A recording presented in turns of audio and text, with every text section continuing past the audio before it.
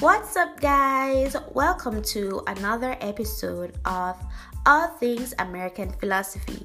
I'm your girl Brianna, and in today's episode, I will be discussing racism in America. So stay tuned. Okay, so racism may be defined as the hatred of one person by another, or the belief that another person is less than human because of skin color, language, customs, place of birth, or any factor that supposedly reveals the basic nature of that person.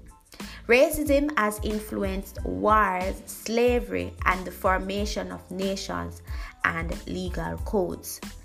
Racism has been a recurring feature in the American society. As far back as slavery, Europeans believed that Africans were uncivilized heathens. They believed they were Negroes that had black bloods and brains. The reality is that they did not see or regard them as humans, but as mere cattle.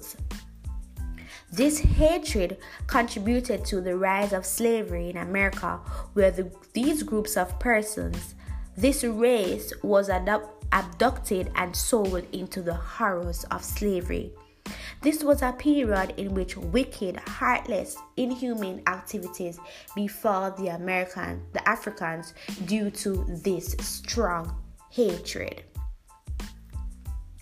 Today, even though slavery has been abolished, the hatred has manifested itself in today's society, in laws, in religion, in customs, where individuals in America constantly fight through social media movements and movements in general for equal opportunity, non-discriminatory employment practices, etc.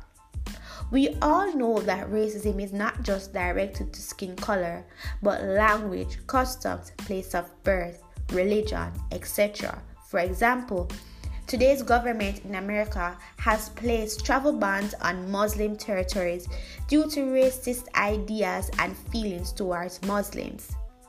Racism has come a far way in America from a Rosa Parks time period to now.